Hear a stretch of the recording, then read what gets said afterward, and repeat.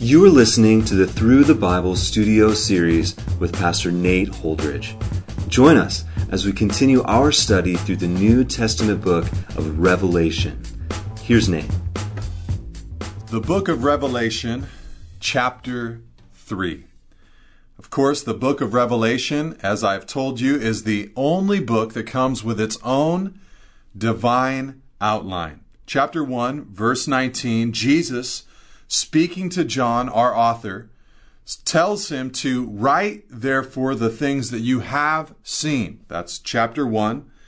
The things that are, that's chapter 2 and 3, these historical churches that existed at the time of John, and those that are to take place after this. This would be chapter 4 throughout chapter 22 in the book of Revelation. And so a very simple, literal, chronological approach to the book of Revelation is the approach that I am taking as I take you through this wonderful book. And in Revelation chapter 3, we continue to see the ministry of Jesus in directly leading, teaching, correcting, discipling, encouraging, admonishing his church. And I think this is oftentimes one of the benefits of the gospel that we forget about in Christ. We so quickly think of Jesus as solely our Savior. But he is so much more than that. And he is truly the chief shepherd of the church. And we often call him that Jesus Christ is truly and really the senior pastor, at least we do in our fellowship. But here in Revelation 2 and 3, we have a practical example and illustration of Jesus living and ruling and reigning as the lead and senior and chief pastor and shepherd over the body of Christ. So we've seen Jesus so far speak to the church in Ephesus, the church in Smyrna, the church in Pergamum, and the church in Thyatira. And today we have, in chapter 3, verse 1, Jesus writing to the church in Sardis. He says in verse 1, "And to the angel of the church in Sardis write, the words of him who has the 7 spirits of God and the 7 stars. I know your works. You have the reputation of being alive, but you are dead." I think the letter of Jesus to the church in Sardis is one of the most sobering letters around. Specifically because of that statement. I know your works. You have the reputation of being alive. People think that you're alive. But Jesus, as the ultimate physician, says, but you are dead. In other words, a novice may look at you and think that they see the signs of life. But as an expert physician, I've looked upon you, I've performed an autopsy, and you are very much dead. Now, the city of Sardis, as a background to this particular letter, was a wealthy city right on the bank of a very prominent river. They had a coin minted for Tiberius. They were a banking kind of city. They'd created modern coinage there. And so there was easy money to be found in this city. So very wealthy. But they were a very perverse city as well. A city that, really was into a licentious form of life. Jesus would say in verse 4 of this letter, he would say a phrase, he says, "Yet you still have a few names in Sardis, people who have not soiled their garments." In other words, it's as if Jesus was saying, even in Sardis, there are some of you who have been able to hold fast to your integrity. It was a dark and perverse culture that the church in Sardis had to live in. And so Jesus prescribes himself to the church quite simply as him who has the 7 spirits of God and the 7 stars. In other words, as I've told you before, as Jesus describes himself, he is actually prescribing himself to the ills and the errors that are found in each one of these churches. And the prescription that Jesus offers to them of himself is that he holds the 7 spirits of God and the 7 stars. So he has the spirits and he has the stars. In other words, what Jesus is offering is life, because this church was radically dead. They had a reputation of being alive, but the reality was that they were dead. I don't know if they were just simply dead yet orthodox, believing in faith alone and grace alone and Christ alone and Scripture alone for the glory of God. But as much as they may have had that externally, internally, they were incredibly dead. They were like the Pharisees. They could pray long prayers. They would go a long way to win a proselyte. They would swear upon the temple and tithe unto the Lord, even down to the most minute portions of their spices. But the inside of them was deadness, Jesus said, like a whitewashed tomb, clean on the outside, but full of dead men bones on the inside. And that was the church in Sardis. And so Jesus offers to them the Spirit. He offers to them life. He offers to resuscitate them and to bring them back. And really, there's nothing else to offer someone who is walking in spiritual darkness and death. Someone who has perhaps believed the Lord, perhaps been orthodox in belief, but their life is so far from the Lord. Their life is just so dead and dark. And you look at their life and you realize there's a deadness here.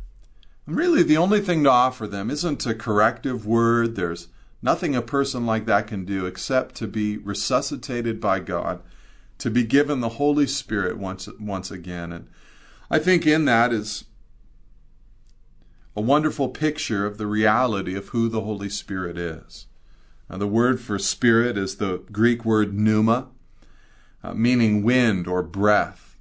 And you might remember there when God created Adam and he breathed into him and gave him life. And that's the same idea of the Spirit of God coming inside of a believer, coming inside of a person. There is the breath and the life of God that comes into them. Jesus, after he rose from the grave, took his disciples aside and breathed on them and said, "Receive now the Holy Spirit." It's as if God was saying, here, you've been dead for so long. You've been the walking dead. Sure, I breathed life into mankind back in Genesis chapter 2, but here I'm going to breathe life into you once again and awaken you. And it's so sad that many Christians will believe in God in an orthodox sense, but then just have such a deadness in their relationship with God. No vibrancy, no life of the Spirit inside of them. And what we need the Holy Spirit to reside within us. I remember being 18 years old and wanting so badly to walk with God, and it was through a relationship with the Holy Spirit of God that I really began to come alive. And I fear that I would walk away from the power of the Spirit of God and that I would try to live this life in my own strength. I cannot. And I need the power and the grace of God's Spirit. I need Him for Acts chapter 1 verse 8, power to do the work that He's called me to do and to be His witness. I need Him for fruit, to bear fruit in this world and to be a blessing in people's lives. And I need the gifts that come with the Spirit, the supernatural ability that comes with the spiritual gifts. And so Jesus stood before the church in Sardis and said, listen, you are dead, and I can make you alive, for I hold the 7 spirits and the 7 stars. Now in verse 2, he has a very simple word of counsel for the church in Sardis, and it's simply this. He says, verse 2, wake up and strengthen what remains and is about to die, for I have not found your works complete in the sight of my God. So apparently there was still some remnant of life. Strengthen what remains and is about to die. But the word of Jesus to the church is, wake up. Some would translate this to be watchful. And literally it just means keep awake, be vigilant, be on guard. Now, this has a subtle double meaning here for the citizens in Sardis, because in the fabric of their history as a city, they had actually famously been defeated twice for a lack of watching. The historical setting of their city was such that they were a perfectly defensible city. But twice, once with Cyrus and once with Antiochus the Great, they were scaled at night over their cliffs and taken. Because as a city, they were secure in and of themselves and were not watching. They were not awake. They were not vigilant. They were not on guard. And Jesus looks at this church and he says, wake up. Be on guard. Be sharp. And we ought to know that the enemy is walking about like a roaring lion, seeking whom he may devour. He wants to destroy your life. He wants to destroy my life. And so because there is a devil, because there is temptation, because there are false teachers, and because Jesus is coming, there ought to be a sense inside of every Christian where we are watching, where we are diligent, where we are vigilant. And if that's the case, make sure that you don't allow the wrong things to enter in to your life. That's what it meant for the people in Sardis to be awake. It meant that they were going to defend their walls, defend their cities, and they wouldn't allow the wrong things, they wouldn't allow the enemy to come in to their city. And so Jesus encourages the church in Sardis. He says, you need to wake up. You just need to wake up. And I don't know how many times I've talked to a believer, a Christian, who says the right things, they have their doctrine intact, but there's just a death in their life. There's a deadness in their life. I want to look at them and shake them. And I've actually done this from time to time. And just say, wake up. You've got to wake up. You're just walking in death and disobedience. You absolutely need to wake up and experience the Lord. And then Jesus says to them in verse 3, he says, remember then what you received and heard. Keep it and repent. If you will not wake up, I will come like a thief, and you will not know at what hour I will come against you. So a stern warning from Jesus. Remember the thing you received and heard. Keep that thing and repent. And, of course, the thing that they received and heard was the Word of God. And Paul said to the Thessalonians, he praised them because when they received the Word of God, they received it not as the word of men, but as it is in truth, the Word of God. And so the church in Sardis needed to remember that they had received the Word as what it was, the Word of God. And so he tells them to keep it and to repent. Yet in verse 4, Jesus actually has a word of commendation for them. He says, yet, verse 4, you have still a few names in Sardis, people who have not soiled their garments, and they will walk with me in white, for they are worthy.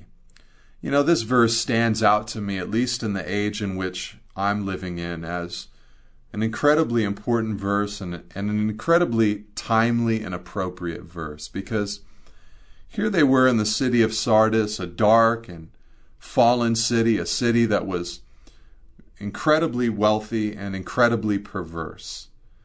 And this is very similar to the city in which I'm living in, the community that I'm living in. Great wealth, great prosperity in so many places, but also a great perversion, a great love of sin and sexual freedom and lust and the worshiping at the feet of false idols left and right.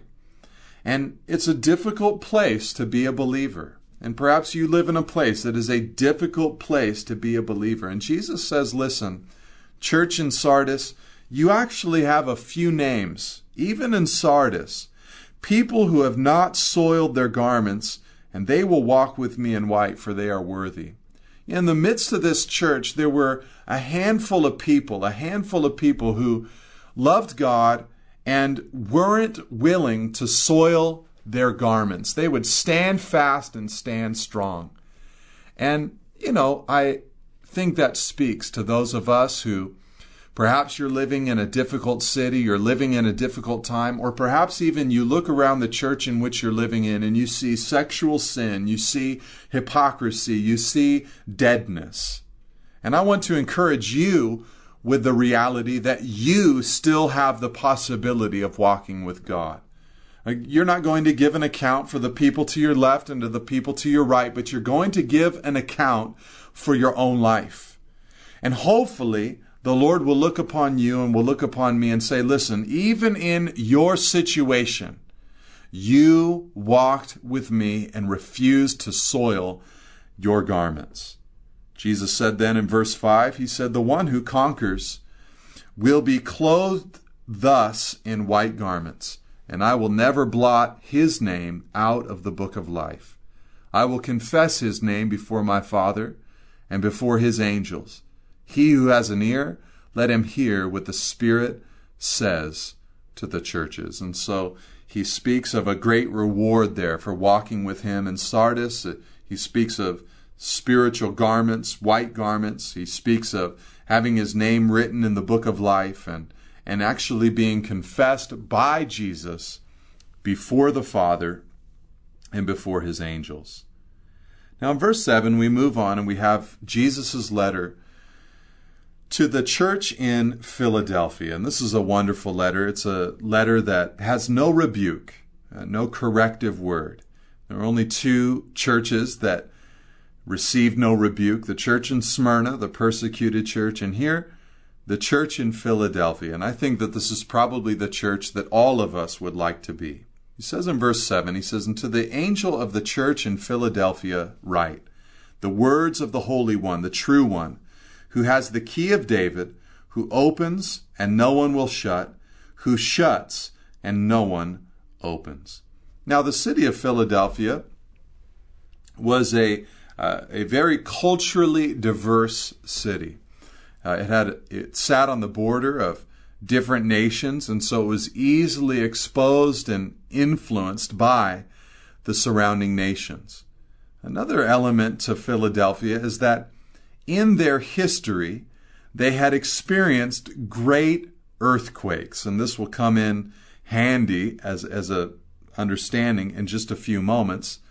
And there had been moments in time where they had temporarily renamed their city. And so we'll see a reason for this, the reason that I'm mentioning this in a few moments. But this was a part of the fabric of who they were as a city. And Jesus describes himself, verse 1, as the Holy One, the true One, who has the key of David, who opens and no one will shut, who shuts and no one opens. And so Jesus describes himself as the one with the key of David. Now, keys were referenced in the description of Jesus in chapter 1, verse 18, when he says that he has the keys of death and Hades. And because every other letter that Jesus writes, he includes a description of himself from Revelation chapter 1, it appears that the key of David must be in some sense synonymous with the keys of death and Hades. But this key actually is referenced in Isaiah chapter 22. There was this man named Eliakim who was the steward over Hezekiah's household, and he had the key that led to the treasuries of the king. So the key of David actually led to great wealth, great blessing, great provision. And Jesus tells the church that I have the key of David. And so the point that Jesus wants to make is, I have the keys. The reason the church in Philadelphia needed Jesus, because he has the keys, is because they needed the one who had the keys for the open doors that they needed to pursue as a church and as a ministry. That's why Jesus says in verse 8, he says, behold, I know your works. I have set before you an open door which no one is able to shut. I know that you have but little power, and yet you have kept my word and have not denied my name. So the reason that Jesus points himself out as the one with the keys is simply because he's setting before the church an open door which no one is able to shut. And I've often prayed for this particular element in my own life. I've just said, Lord, just like the church in Philadelphia, I'm praying that you would set in front of me a door that no one can shut. And I often pray the reverse. Lord, would you shut for me doors that no one, myself included, would be able to open? And so Jesus tells the church in Philadelphia, he says, listen, in front of you is an open door. In front of you is an opportunity for the gospel. Paul tells us in Colossians 4, verse 3, he actually asked the Colossian church to pray for him that he would have an open door for the word. 1 Corinthians 16, verse 9, he spoke of a great and effective open door. 2 Corinthians chapter 2, verse 12 and 13, he spoke of an open door for the gospel. In Acts 14, verse 27, there's a description of an open door of faith to the Gentiles. So when you see in the New Testament the idea of an open door, what you're reading of is an open door for the gospel. And Paul tells the Philadelphian church that there is an opportunity, an open door for the gospel for you. And they were a city that had, and a church inside of the city that had an opportunity to preach the gospel. And I believe that the Lord gives us opportunities from time to time.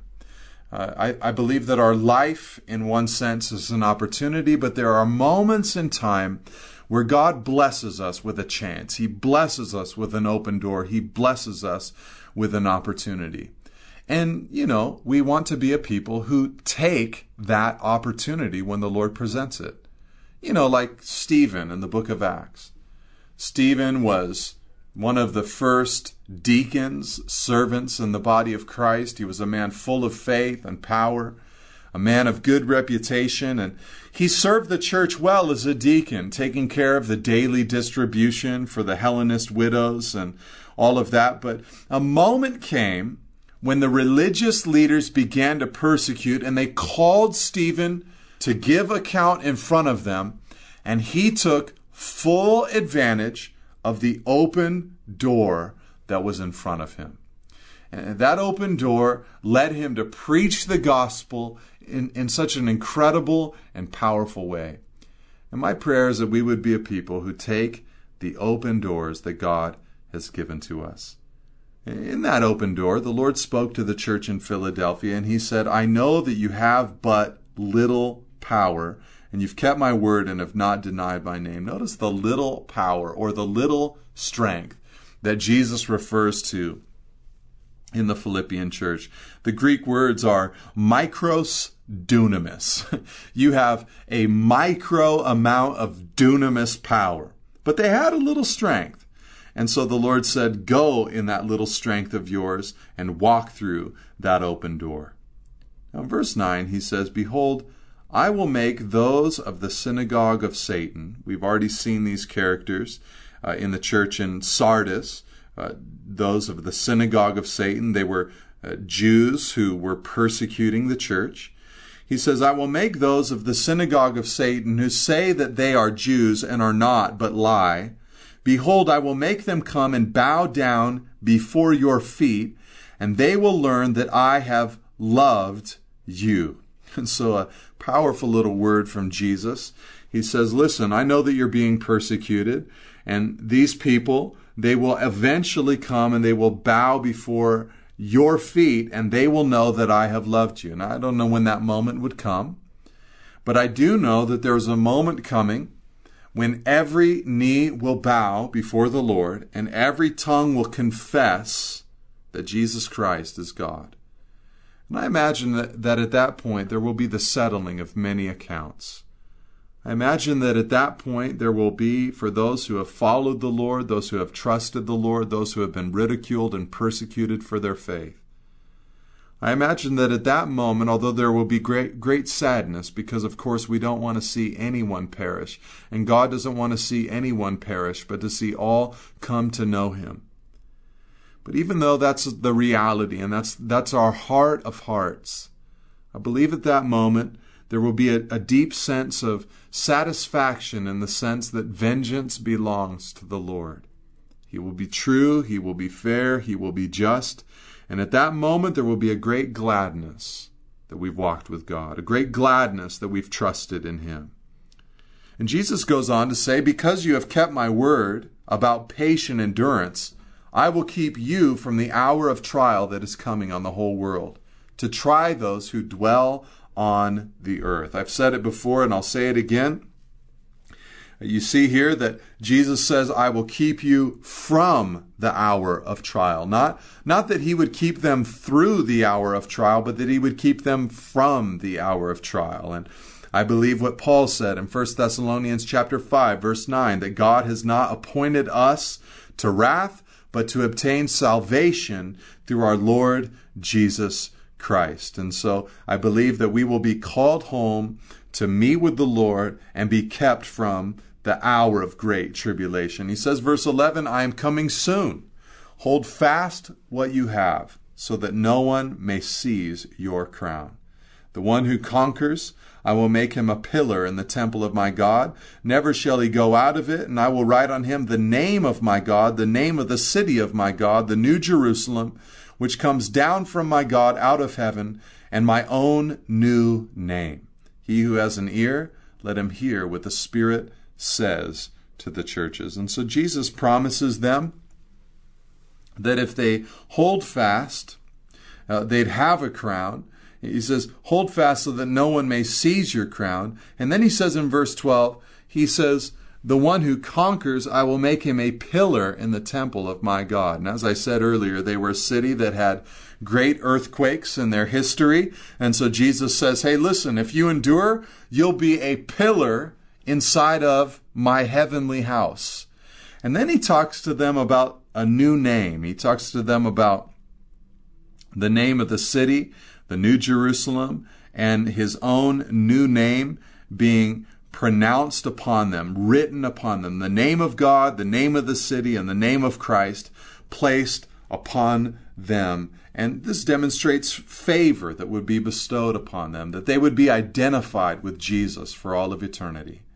And what a glorious reality that for all of eternity we will be named by the name of Christ. We will have an identity in Him. And in a world and in a culture where we are chasing identity left and right, it will be so good to have that problem settled and squared away, identified with Jesus and one in Him. So Revelation chapter 3, the church in Sardis and the church in Philadelphia. God bless you and amen. Thank you for listening. For additional resources and teachings, or to contact us, please visit us at nateholdridge.com.